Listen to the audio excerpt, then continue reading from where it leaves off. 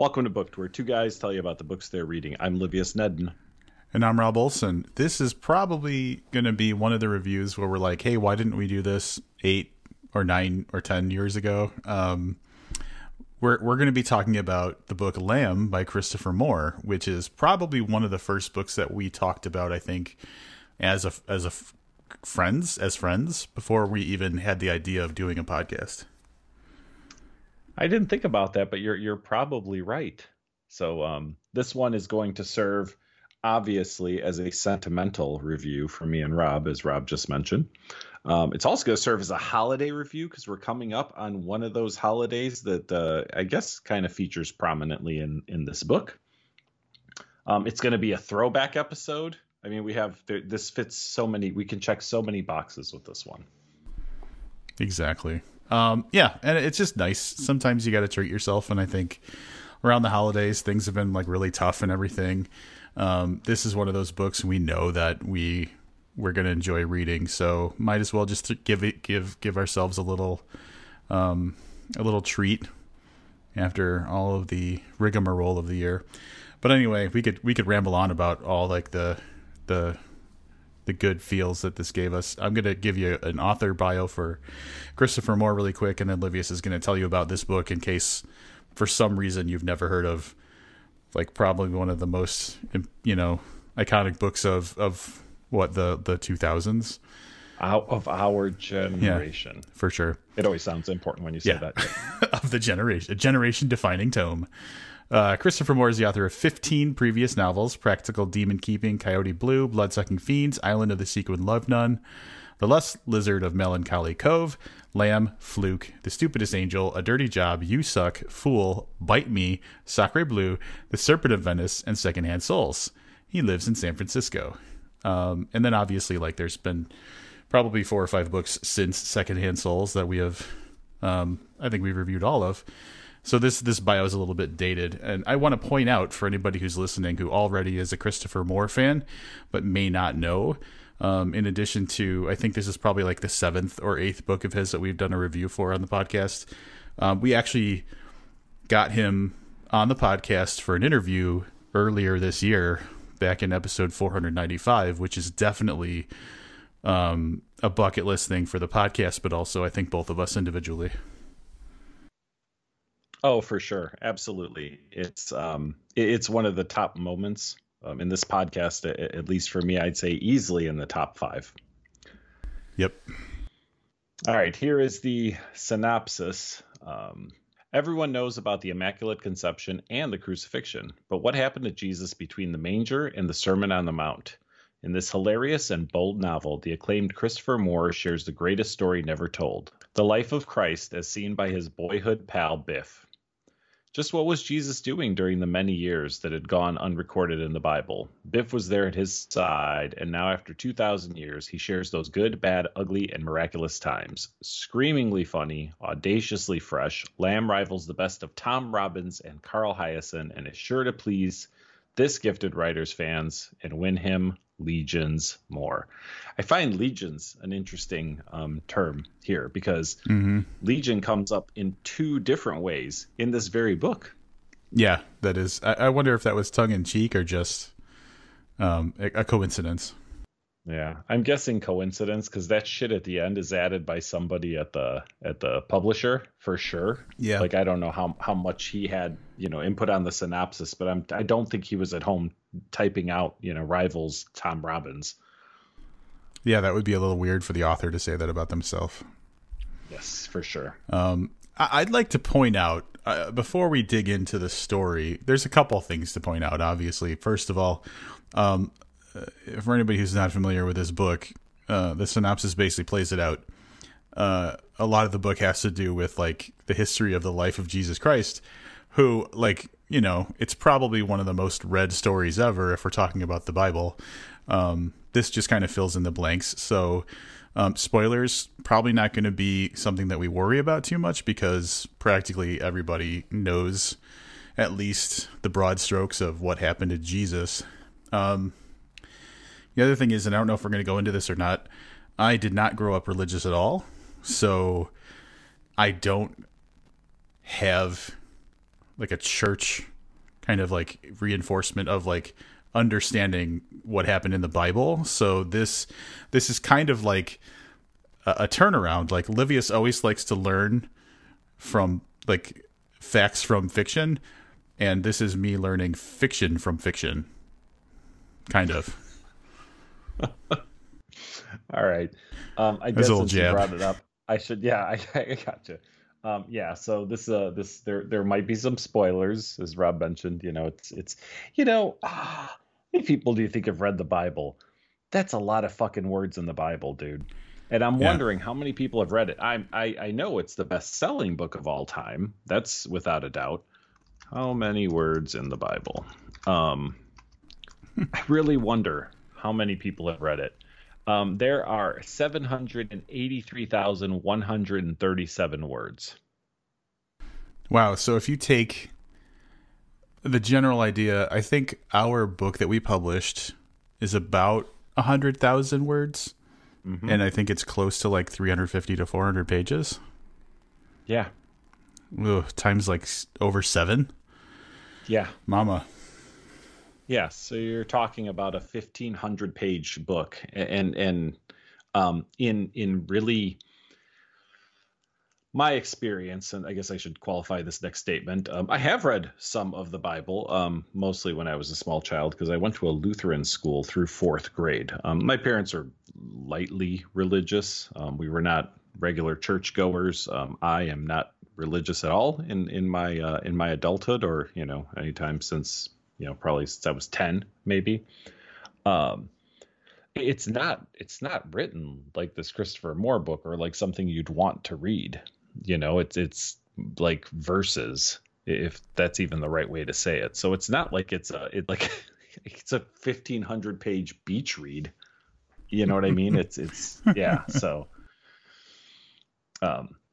yeah. So there's that. There's my background. I do know a little bit about religion. Although I'm not religious, am kind of fascinated a little bit by religious storytelling and religious art.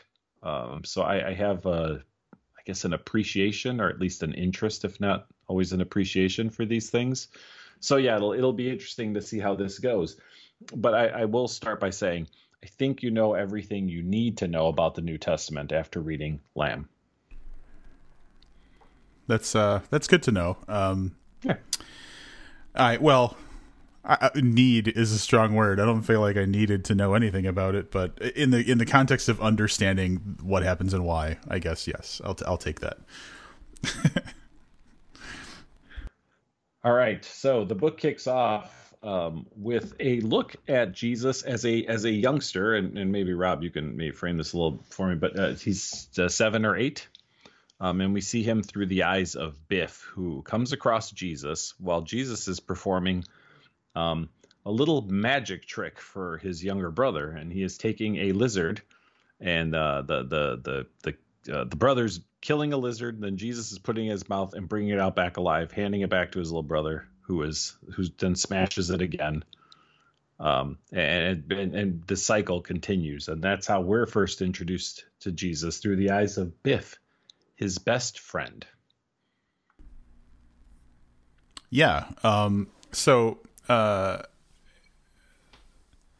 there's going to be, I'm going to frame the format of the book a little bit. So the absolute overwhelming majority of the book is going to be Biff telling us about his time with Jesus, basically. I'm going to say Josh, because that's how he's referred to in the book, because the name Joshua, he explains the whole Jesus thing, but like the name Joshua is what's used, but he calls him Josh. So I'm just going to go with Josh. I feel like that's going to be the thing that makes the most sense in my head. So the overwhelming majority of the time we are getting basically, as the title, the extended, the full title says, the gospel according to Biff, Christ's childhood pal. But sometimes we cut to the actual time when Biff is writing his gospel. So I'll tell you about how that goes down a little bit, because that happens early in the book as well.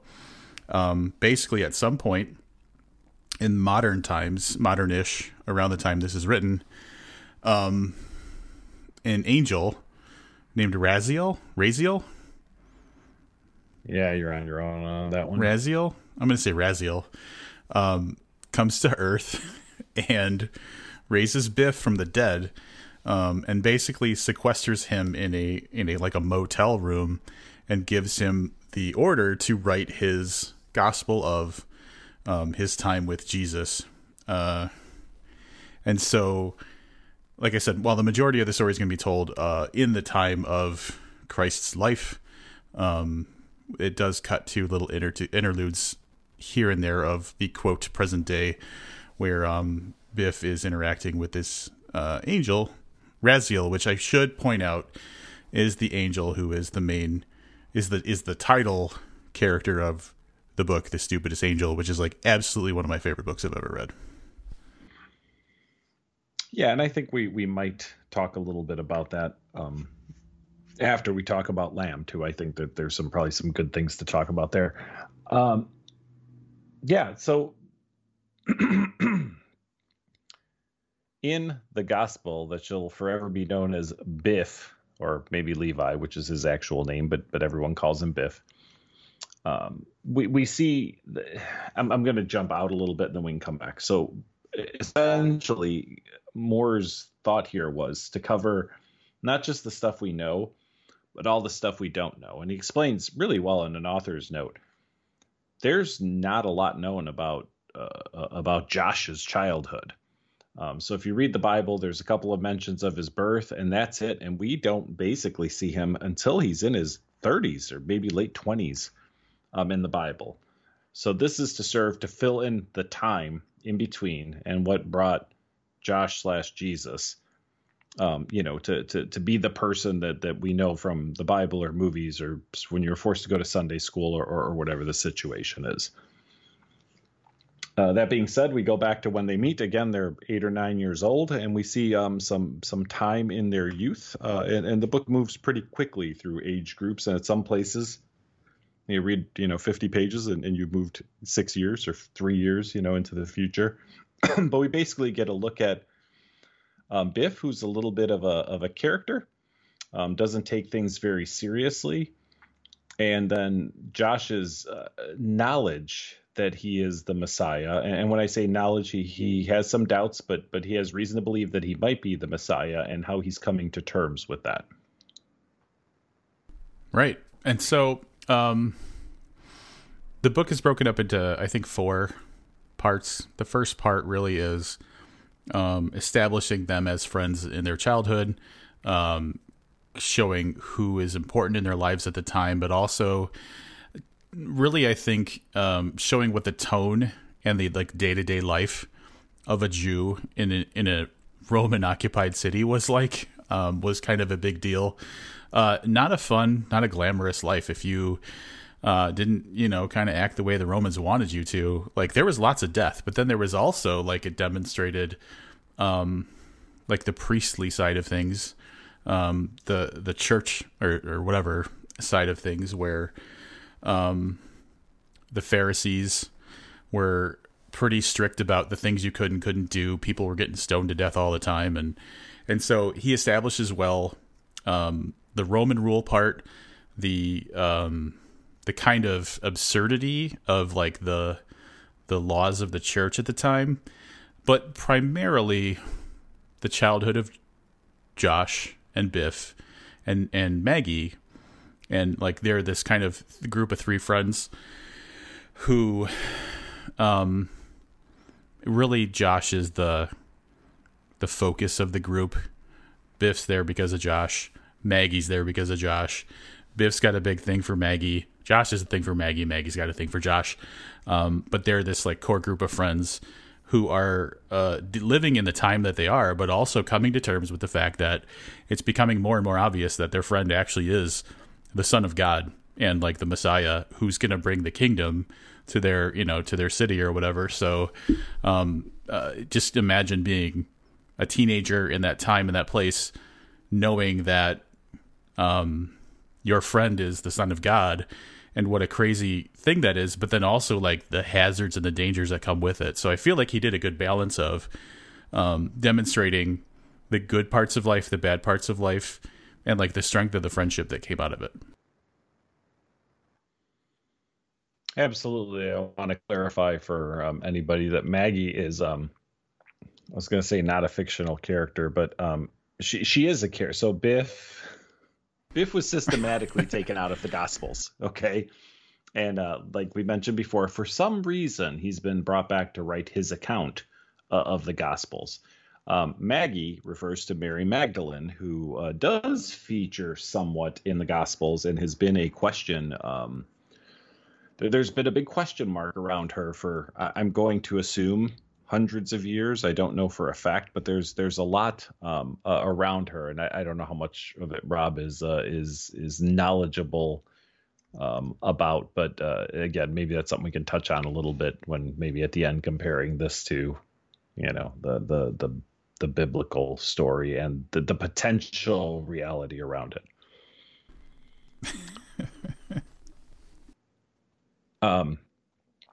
So yeah, I think Rob did a really good job of summing up the first part. The next kind of bigger plot point that carries us into the story are, what are referred to by people as the missing years, when Josh and Biff go off on a journey, and that journey is to find the three wise men who followed the star to Jesus' birth and brought gold and frankincense and myrrh. So they have to leave their home to do so. And through the course of the book, and we can touch on, little parts here and there, but essentially that journey is, they go to see each one and spend a very good deal of time with each one of them. Right. So the departure from, where do they live? I can't remember the name of the town they live in. Oh God, I don't know. Anyway, their departure from home is timed just before Maggie's wedding, because they both kind of love her and they can't bear to see her like marry some douchebag who she got like betrothed to or whatever. And so, but they have to go to, they basically go out in search of the three wise men, like Livia said. And to do that, they head out toward a town called Antioch, and then they start like basically following. At the time they leave, what are they, 17? I think, something like that. I believe they were younger than that. I think they're like 14. Okay. Either way, like the lead. Can I interject for a moment? Yeah. This with a local joke. You know what we call north of Antioch? Wisconsin. So they go north into Wisconsin. Yep. Yeah, but like I guess the point I was making with their age is that all he knows about the wise men was that they showed up at his birth. So the last time anybody knew anything about them was when he was born. So he's like, they're following like a 15-year-old cold lead basically now. And so they go out in search of, the wise men, and they've never really like traveled outside of town, and they're teenagers. So I have to imagine that like that's a treacherous task, like undertaking to just kind of go off on your own, but they do. And, they actually find some luck, I think, plot wise, it's more of like, we're going to stick to the points of like just getting it along to like where the story needs to be. So we don't like spend a lot of time on their journey to find the first wise men. We get there pretty quickly. That first wise man is Balthazar. He is considerably older than we expect people to live. I believe it's 260 years old by the time we actually find that out. But that's really where the shaping of this middle part of the book, starts to take place. He teaches them Zen Buddhism, Confucianism, Taoism, and essentially is trying to impart, how do I say this? He's doing his part to teach Josh what he thinks he needs to know to be the Messiah. That being said, it's really where Moore kind of looked at other similar, mostly Eastern, I guess all Eastern traditions and religions, and where the crossover is with the teachings of Jesus that we have today. But obviously done in a far more entertaining way than it likely would have been in reality, I guess I'll say.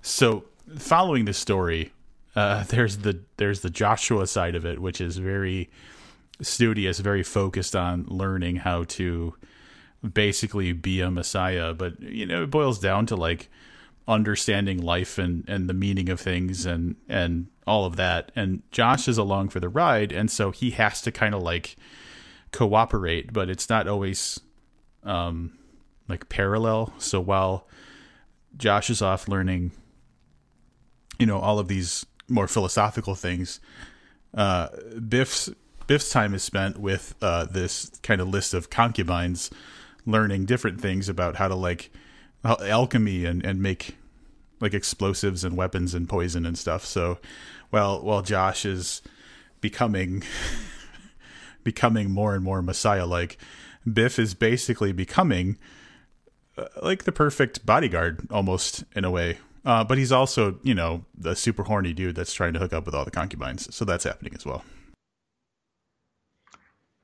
For sure. And there you brought up a really good point about their relationship, is that we're seeing the story through Biff's eyes, but Biff is Josh's biggest supporter throughout. Their friendship is really what features most prominently through the course of this book. And for me, its most endearing quality is their friendship. But yeah, you hit the nail on the head. As they go through all three of these, he continues to become more and more knowledgeable in the ways that will obviously serve the story best later in the book.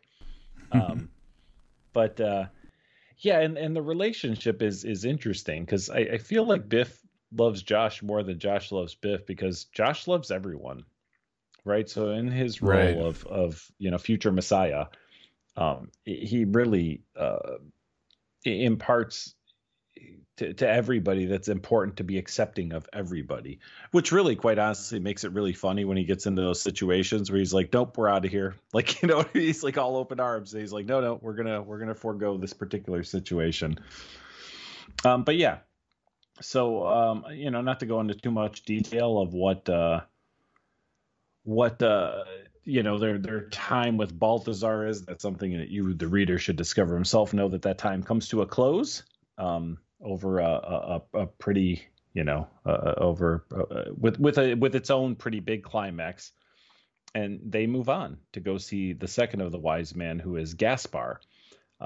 Gaspar, and Rob did a great job with the notes, by the way. Gaspar, is responsible for teaching them kung fu and jujitsu, which more self-defense and fighting styles, but also the kind of meditative aspect that goes along with that. Yes, and I'm going to point out throughout the book, as he's learning from Balthazar and Gaspar and everybody, it's cool to see how Christopher Moore will tie the lesson of something that Josh learned to something that later like surfaced in the Bible. So he really did a good job of weaving this kind of disparate philosophical learning into what would create a person like Jesus, and like the outcome of that. Like, how did these individual things build a person who became Jesus Christ, basically? So I think he did a good job of showing that throughout. The Gaspar part, was really a lot of the more monkish kind of like mind over matter, controlling your body, overcoming like discomfort and stuff. Like the monks have learned how to like sit in the cold and basically meditate to the point where their bodies radiate heat so that they're not like affected by the cold. So a lot of his learning in this is focused on like the more mind over matter stuff, but also like I like the way that jujitsu is introduced as like a form of kung fu that was made specifically for him because he wouldn't use a weapon while he was learning how to fight, and so they created an entirely not even defensive, but like a deflective form of martial art for him. And actually, just a correction, if anybody's like screaming at their car radio right now or whatever, it's judo. Oh, judo. Yeah. Yeah. J-E-W? You know what? Yeah, you're right. Yeah. You're right. It's judo. Judo. So yeah, the way of the Jew. And as a note of explanation, I probably know about as much about martial arts as I do about religion. So my apologies to all the judo and jujitsu people out there who are like, Rob's a fucking idiot. I am about that for sure. And then we move on to the third and final of the wise men. Here's my turn to butcher a name. Melchior? I go with Melchior. Yeah. And again, there he learns about Hinduism and the divine spark. So as Rob said, there's a really good job done of weaving the different aspects of these things into what is taught as modern Christianity and what Christ's teachings were. So yeah, through the middle part of the book, it kind of follows the same pattern. They go there, they learn some stuff, something happens, they move on, et cetera, till we get through the Melchior. And after that, they're back home. And that's really where the Gospels, where the correlation to the Gospels picks up, and the story becomes much more familiar for anybody who's somewhat familiar with the Gospels. Yeah, and I don't know how much we want to go into, like, obviously we'll talk a little bit about it, but I don't want to. I'll probably do some more egregious, like, misrepresentation of things that are obvious to other people, much like my judo gaffe. But I think the themes of Joshua getting back home are that it's become much more dangerous to go against the traditional, like, practices or beliefs of the church as it is. And so when they get back to town, Josh is ready to start, seriously preaching and building up a following. But John the Baptist, his cousin, has already been preaching about the coming of, the Savior and all this stuff. And so he's already drawing some unhealthy attention to the idea that the Savior or the Messiah is coming. And so they come back ready to save everyone, but it might be them that need saving kind of in the beginning, because the church and the Romans are only going to let it go so far before they step in. Yeah. And I do think we should probably go back and talk about, some things, because I feel like we laid this out like it's a real serious book. And although I will say that of all the more books I read, I feel like this one has some parts that are significantly serious. That isn't something I really remember from any of other Moore's books. Like, they usually stay pretty tongue in cheek, but there's some pretty dark parts of this book. And our protagonist Biff goes through some pretty dark stuff. But yeah, that's it. He picks up the disciples, and then everybody at this point probably should know how this whole thing comes to a conclusion. So I don't know that we need to go much farther as far as story goes. Yeah, you're probably right. But yeah, I want to say that in finishing the book and reflecting on it, having read, I think I've read every book. I've read every book of Moore's. On the tone or the level of humor in this one versus other ones, because you just brought it up kind of, I feel like there is a constant presence of humor, but it's not as overt. It's not as silly. Like, when you have like people transforming into squirrels and a serious amount of sex and stuff like that, it takes away some of the seriousness of the book. This, I think, takes a more like sober approach to telling the story, but still interweaving just a ton of hilarious stuff. So it's still a very funny, amusing, entertaining book. And I think that's a big strength of it, is that it's got the classic Moore humor, but it's just maybe it's more somber topic. Maybe it's just the way he wrote it was more reverent, but there's something that's different about this one. Yeah, I think the characters Moore's whole body of characters are probably well represented, but this one, oddly enough, minus miracles, removes that kind of goofy at times supernatural element that we expect from him, like you mentioned. Yeah. But then, like I said, there are times in this book, like, and I'll give you an example. They are, oh God, right after they go out on their journey, they go to whatever town it is where they're doing their annual sacrifice. And there's probably like a solid 2 pages where Biff is losing his mind over it. And there probably isn't a humorous line in those 2 pages. It's very, very dark. And treated likely like, it's when they go, it's the first city they stop at where they wind up saving the children from getting their fingers cut off. Oh, that was No, this is the Melchior part. That was toward the the end. No, you're right. Yeah, you're right. It was in Calcutta. It was prior to that. It's when the lambs are being. Yeah. Well, yes. Yes. So that was in Calcutta, where the lambs are being sacrificed. I think it's right before when they start out on their journey. When they went to Jerusalem for Yep. Yeah, one of the holidays, and they had to have the lambs slaughtered. Yes. Yeah, you're right. That was tough.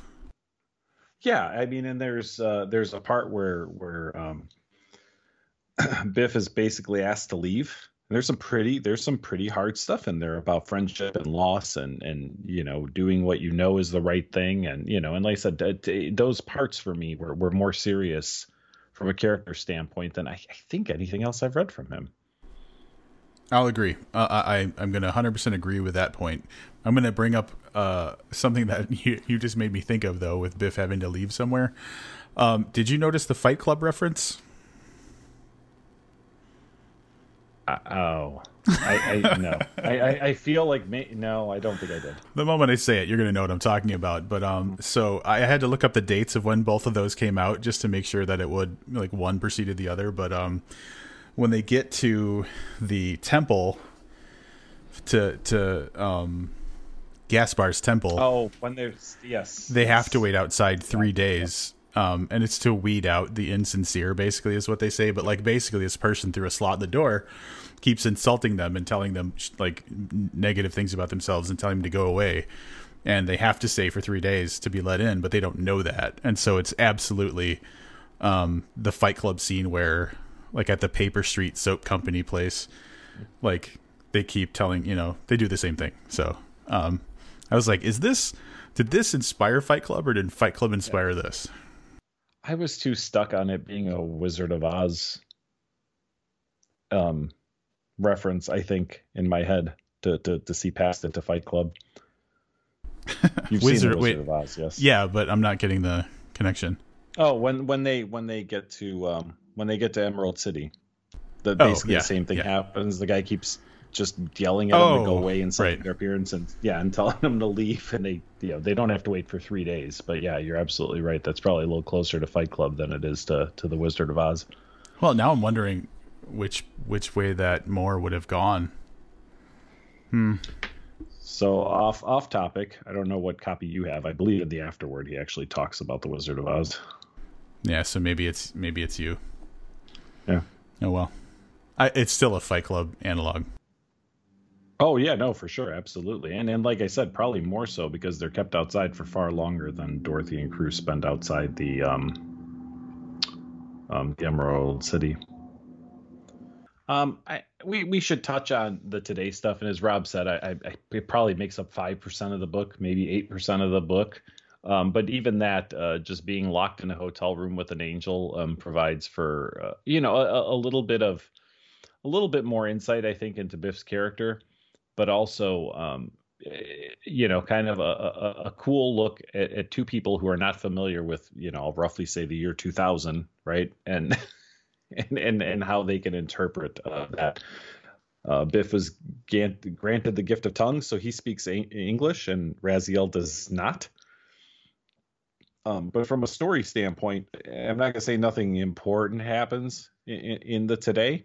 But I will say that it's equally as entertaining, although it's a much smaller part. The Today stuff to me was just as much fun as the 2000 year ago story. Yeah, and it sets up a great So, well, we don't have to care about spoilers. So, in the way back time that Biff's Gospel is covering, it doesn't end well, obviously, for anybody really in the story, except for Christ died for your sins. So apparently that's a good thing. So thumbs up for that. But everybody is pretty miserable. It doesn't work out well for Biff. Obviously he dies. So the current day time is really kind of a way to give him more of a happy ending to his story, because his story in the olden days ends with the person who he dedicated his entire life to protecting and supporting being murdered. So the present day time really gives him an opportunity to have a happier ending. And likely one of my favorite endings of a book ever. Yeah, for sure. Yeah, absolutely. Yeah. Anything else you want to touch on? I don't know. When we were talking about, so I think this kind of comes up, and it actually even came up in our conversation with Moore. I think every time we have a Moore book, this book comes up, and it wasn't his first book, but it's kind of the high watermark for a lot of people as far as his writing goes. And so when I went into reading this, I was keeping that in mind. Like, I didn't want to accidentally bias myself toward the book just because everybody says, oh, this is his big thing. But I think it might be his big thing. I might have to just say that's his big thing. Yeah, it came up during the interview, and I think we mentioned it last week, right? I really like this book, but not as much as I like Lamb. And look, to be fair, I think there's something to that. I've enjoyed nearly every Christopher Moore book. I've also read all of them, with one exception. I got about halfway in a fluke and just couldn't do it. I just didn't like that one. Other than that, I love everything he does, but Lamb will remain. I possibly will remain. I guess we'll see what's coming up next from him. Lamb is goddamn brilliant. It's brilliant because and the thing he's done most recently, right? Shakespeare for Squirrels. He's taken a story we've known and kind of injected his own humor into it and his own look at it. I also feel like when this came out, this might have been a fairly brave book to put out. And he mentions it a little bit in the afterword about, that this is probably going to offend some people. I really don't see anything offensive about this book. But I would imagine, like I said, at the time it came out, he probably faced some backlash for this too. And maybe taking that risk is what winds up making it one of his greatest books. Yeah, I was going to make it. I was actually going toward that point next, which was going to be there could have been a stakes issue with why this book was written, the quality and maybe thoughtfulness that it was, because I have to imagine when you choose to write a story about Jesus's life, you're going to worry that more people are going to be invested in what that story sounds like. But so I have the book. So I have the original. This is not a flex. This is just in my collection. I have the original hardcover first edition, but then I also have the special edition that came out later. That's like a Bible. Like, it's got the leather cover and the gold embossed like edges and stuff, and that's got an additional author's note that came out like 6 years later, and it talks about. Part of it talks about the response that he got, and the overall idea was that, people got it. Like, they understood what he was going for, and it was actually even taught in like seminaries and some like church classes and stuff like that. So he was really worried that the reception would be like a misunderstanding of his intent, but it seems like actually for the majority, people got it. Got it the way he meant it. Which I'm really happy to hear. And the other thing I think it's important too is that he really tried to drive home. He stayed very true to the teachings of the church around the Bible. So although there's some sex humor that I guess super religious people could be offended by, or mischaracterizations of things, he hit all the big points. He did not make Josh slash Jesus Christ into anything but what people who follow his teachings believe him to be. Like, he's gentle and he's kind and he has a message and he's accepting and loving. This could have gone a whole different way too, right? He could have made Jesus into Biff, which probably would not have gone over. Right. Really, that well, would have been right? Like like a dumb guy who kind of just luckily stumbles into the miracles that are performed or whatever. So I think he handled it with great care, and so it still remains one of my all-time favorite books after this reread as well.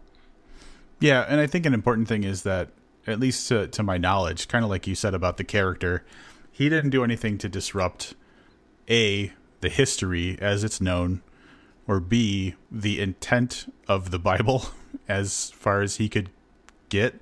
So like he did like you were saying, he was really careful to like leave everything. It was like he was visiting the rainforest, and it's like you take only photos and you leave only footprints. Like, he did that kind of thing to this particular story, and I think that probably bought a lot of goodwill.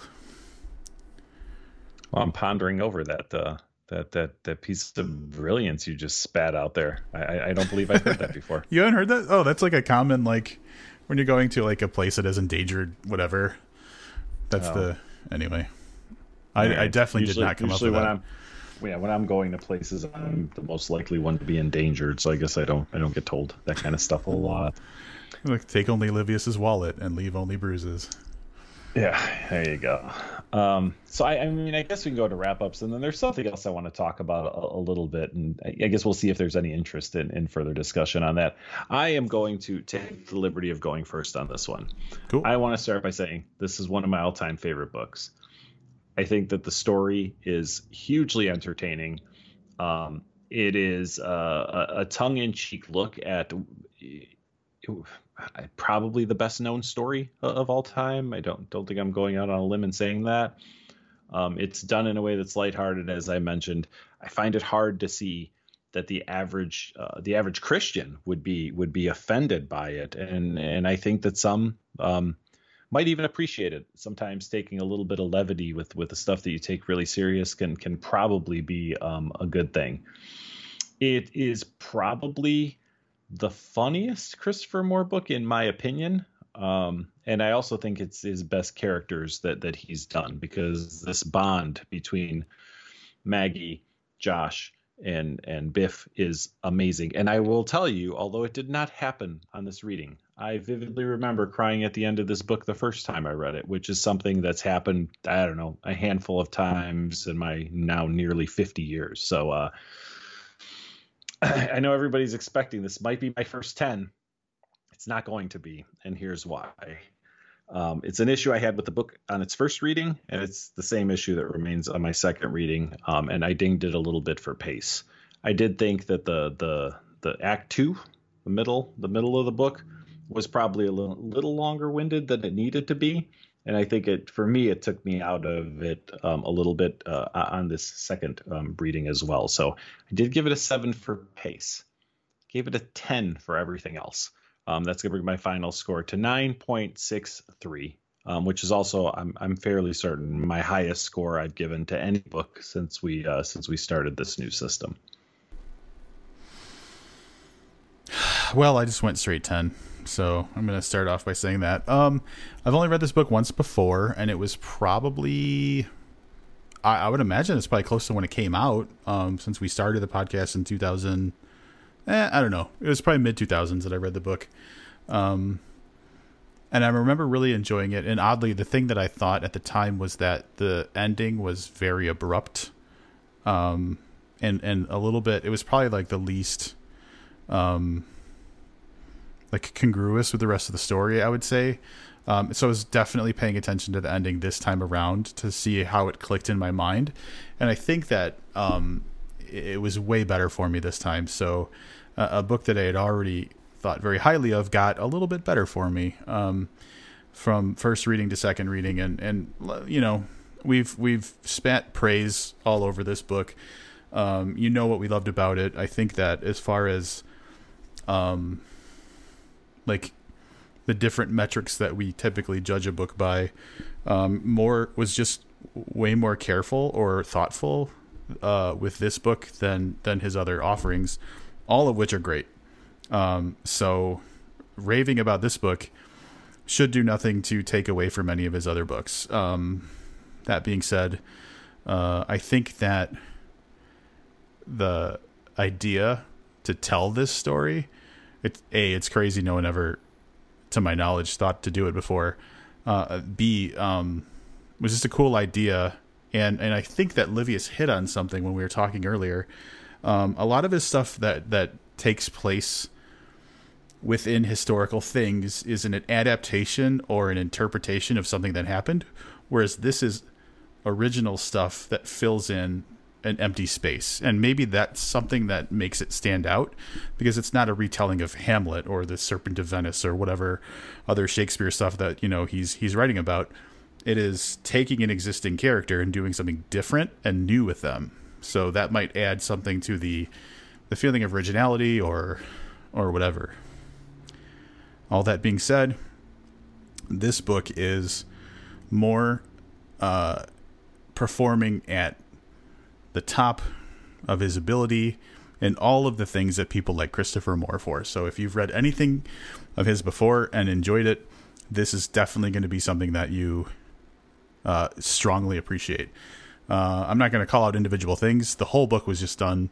It's as close to a perfect book as you could ask for, especially with such interesting or controversial subject matter. So like I said before, I gave it a 10. And so me and Livius average out to 9.8125, which is absolutely the biggest score we've given to a book in this new rating system this year. Yeah, what I say is I feel bad for all the other books we've read, because I knew we were going to come into this higher than anything, because it's collectively one of our favorite books. I mean, we could throw the Raw Shark Texts would probably do equally as well if we were to rate it under the new system. For anybody who's newer to the podcast, we just used to use a plain 5-star system. So really, we had the perfect book like 12 times a year or something, right? Like where we just give stuff 5 stars. And now with this system, it's I'm going to say nearly impossible, but Rob just did it. It's really fucking difficult to get to a 10. Yeah, for sure. I do want to mention, if you do want something a little lighter, I know we're super close to Christmas. Maybe you don't want to spend, 8 hours reading a book or whatever. Rob mentioned The Stupidest Angel, which is absolutely a Christmas tale. It does feature Raziel the Angel from Lamb, the Gospel According to Biff, Christ's Childhood Pal. But it really is the third book in the Pine Cove series. So you will meet some other characters that there would probably be some benefit to having read those before, but I don't think you need to do it. And when I said it's his funniest book, I don't know, Stupidest Angel is at least a tie, I think. Yeah, I'm on the Wikipedia now of all the Moore books. And yeah, well, and I had to like that. I probably got the most like fanboyish when we were talking to Moore about The Stupidest Angel, because he pulls off just like this like unseen awesome thing, like almost probably 80% into the book. And it just blew me away so much that I was like, I can't believe this guy did this. So yeah, I would say funniest for sure. Yeah, definitely Stupidest Angel. It is absolutely a Christmas story for sure. And just weird and hilarious. And, there's a lot less Jesus in there, but the angel Raziel definitely makes it a hilarious tale. I thought I was thinking about it, and it's. I mean, I'm glad he made the choice, but knowing how much he likes to do little crossovers and stuff, I'm just a little surprised when I reflected back on the fact that we've never seen Biff in any of these other books. Yeah, that did occur to me that that he would definitely have the capacity to cross over. So maybe he just didn't find the right slot to slot him into. So yeah. Yeah. Like I said, in a way, I'm kind of happy. Yeah. Leave Biff an icon, because to me, Biff will always be the most iconic character. And again, I say always based on his current body of work. Who knows what's coming forth. Yeah. Hey, so now that we've had all the fun stuff, I said earlier we might talk a little bit about Mary Magdalene. So I don't know if you know this because I know that you not only are not religious, but I think kind of shy away from religious stuff and like following any of it. There has been for millennia probably, and I guess anybody could look this up if they want to, but there is a belief that Josh, and I guess I'll go back to calling him Jesus for this portion of the conversation, and Mary Magdalene actually had a child, and that bloodline still exists to this day. Oh, I watched the Da Vinci Code. Okay, all right. I didn't know. I guess I didn't know. I mean, I knew it from there. I knew it before there, but yeah, the Merovingian bloodline, I think is why. I'm not sure if I'm saying that right. But yeah, that was one of the things when I said that, she is a minor character in the Bible, but there's been a lot of speculation around her for, however long it's been since since the Big Four published the Bible or whatever.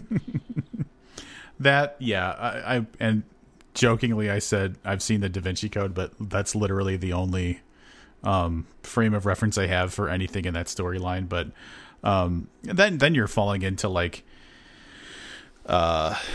religious conspiracy theories and secret societies and stuff like that, right? And like Tom Hanks. I mean, yeah. So it depends on what you believe. Yes, I genuinely believe that in reality there has been a group of people who have been kind of guarding that bloodline for 2,000 years. I don't know about all the other stuff from the Da Vinci Code. But yeah, it's an interesting look. I feel like, did we talk about this before about the Last Supper painting? I feel like we talked about this on the podcast. Why don't you go over it? Yeah. So, in my childhood home, there was actually a painting of the Last Supper that hung in the living room. It was in the living room. And even as a little kid, I always thought that it was a little odd. That the one disciple sitting, I believe, directly to the left of Christ in that looked really feminine in comparison with all the other disciples. Yeah. And then that's something that wound up coming up in the Da Vinci Code that was actually supposed to be Mary Magdalene, and that it was left a little androgynous, but that Da Vinci wanted to represent her in the picture, but couldn't do so without being stoned to death or whatever happens to you if you do that. So. Yeah, so it's one of those kind of interesting. And this is when I say that I sometimes find religion really interesting. Like that kind of shit's fascinating. So to me, anyway. Yeah, it wouldn't be. Well, it's funny that all of the thing that it's all predicated on is that there are secrets about those types of things that are big enough that you have to to die over, which I don't know. That's where I struggle with it a bit. I will say in regards to that same piece of art, the comedian John Mulaney has this great bit where he's talking to his Jewish wife, and they're talking about doing funny staging photos of their dog in different historical ways, and they thought they could do the Last Supper with all a bunch of different dogs being is it apostles? I think it's apostles, right? And his wife says, "Oh yeah," and then our dog would be where Jesus would be in front of the turkey, and then it turns out she thought there was a Thanksgiving turkey in the photo, and it's really funny. So yeah, good John Mulaney bit about that. And I guess I forgot this, but I do want to say, because when you said it is apostle, right? The interesting thing is that he goes in to explain the difference between disciple and apostle in this, which I'm sure I knew 15 years ago or whenever I first read this, but it was something I had forgotten and was re-educated on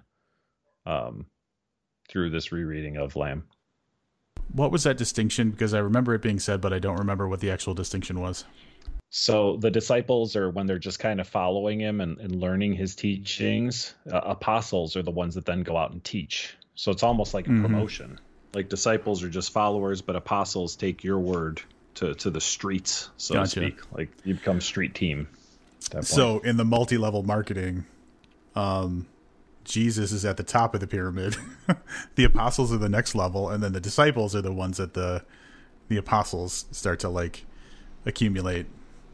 Yeah, essentially, right? Yes. Although I don't know that anybody after those original 12 are referred to as disciples, but yeah, that's essentially how that works.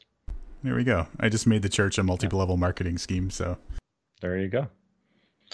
I think in some ways, there's something to be said for that. It is for sure. There's a business aspect to it, and that's unfortunate. So, yeah. So,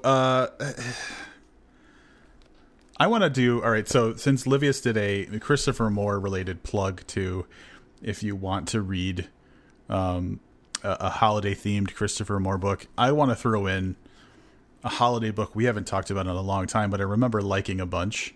And it's a really short read. I think it's maybe 150 pages, if that. And it's by an author who I think, if you like Christopher Moore, you'd probably enjoy these books too, even though they kind of go in a different direction. And that would be I Saw Zombies Eating Santa Claus by S.G. Brown. Yeah, S.G. Brown, always a favorite around these parts. I don't know that you can recommend that one without Breathers, though. Like, I feel like that one's a little more dependent on the source material. Yeah, right? I see. Yeah, because Breathers, it's got the character from Breathers is like the main guy in this. I will say that I never read Breathers, and I did read this, and I enjoyed it. Oh my God, you never read Breathers? Never read Breathers. Oh wow. Yeah. Okay. All right. I was not aware of that. I was like, he's making this recommendation, which I love that book, but like, you're like, whoa, pump the brakes, Rob. Yeah, it's a little weird. But yeah, I guess, and there goes. That's a testament to the fact that you didn't have to read it, because we always say like, I wonder if this would have been different had I have read, something else whenever we fall into one of those situations. So, well, I would say read Breathers if you have the time, but if you just want a quick, fun Christmas read that has to do with zombies, you can just take that on its own. Yeah, S.G. Brown, and then after that, just read everything else S.G. Brown's written too. Yeah, all of it.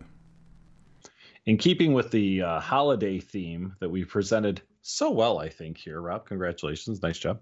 It won't be our next episode technically, but our holiday special, our booked holiday office party will be happening this coming Sunday. We are going to change things up a little bit this time. It is going to be on YouTube Live and not on Facebook, but links will be available on Facebook, I'm sure, as soon as we go live on YouTube. Yeah, this is a tradition that goes back how many years? Not the whole 9 so far, but I want to say that at least 6 or 7. I would say, yeah, 6 or 7 is probably a safe bet. Yeah, and it started out with friend of the podcast, Amanda Gowan, Sleepy Gowan, who just overslept a couple of times and couldn't make it, and so eventually Misty started joining us for the Christmas episodes there. I know Livius's favorite is the Halloween episodes, and I would say probably I agree, but this is absolutely one of the things I look forward to every year is the Christmas episode. We have our homework. We're working on it. We're going to have things to discuss. They're not Clive Barker things, so maybe we'll wrap up the discussions a little faster than we did with our Halloween episode, but always looking forward to our Christmas stuff. Yeah, I'm going to say it just in case anybody wants to play along. We're going to be talking about the movies Gremlins and Scrooged. So if you've got hour and a half or so to kill between now and then, pick one of those movies and join us for I'm hoping a fun-filled discussion about those two movies, along with other holiday type stuff we'll be doing. And again, that'll be on YouTube this coming Sunday. The 20th? And yep. I believe I don't even know if we have a time yet, but anyway, follow us on Facebook for more info on that. Yeah, I believe we settled on 8 p.m. That's kind of our standard. So I'm going to say definitively it's Sunday at 8 p.m. And then if that's not the case, we'll bully people into making that true. But that's not the next thing you're going to listen to from us. We do have a interview that we're going to be recording in the next couple of days with Les Edgerton. We just did a review of his book, Hard Times, and he is going to join us again. We did an interview with him, I want to say almost 2 years ago, when we did his memoir, Adrenaline Junkie. And he's just always such a fun person to talk to. So looking forward to chatting with him about how the hell you write about such horrible Depression era Texas stuff. While we're on telling you about all the things that are coming up, our final episode of the year will follow our Christmas special, and that will be a review of what I understand is the Goodreads pick of the year for books. So we are going to challenge that and see if that is the best book that we've read that came out in 2020. That book will be The Midnight Library by Matt Haig. It's the #1 bestseller in time travel fiction right now, and we're going to cover it here basically like 2 weeks from now. If anybody will remember, we did a similar thing at the end of 2019 where we read Trust Exercise by Susan Joy, and neither of us cared for it, really. So we'll see if these kind of last-ditch, let's read the most popular book of the year thing is any better this time around, because it was very disappointing last time.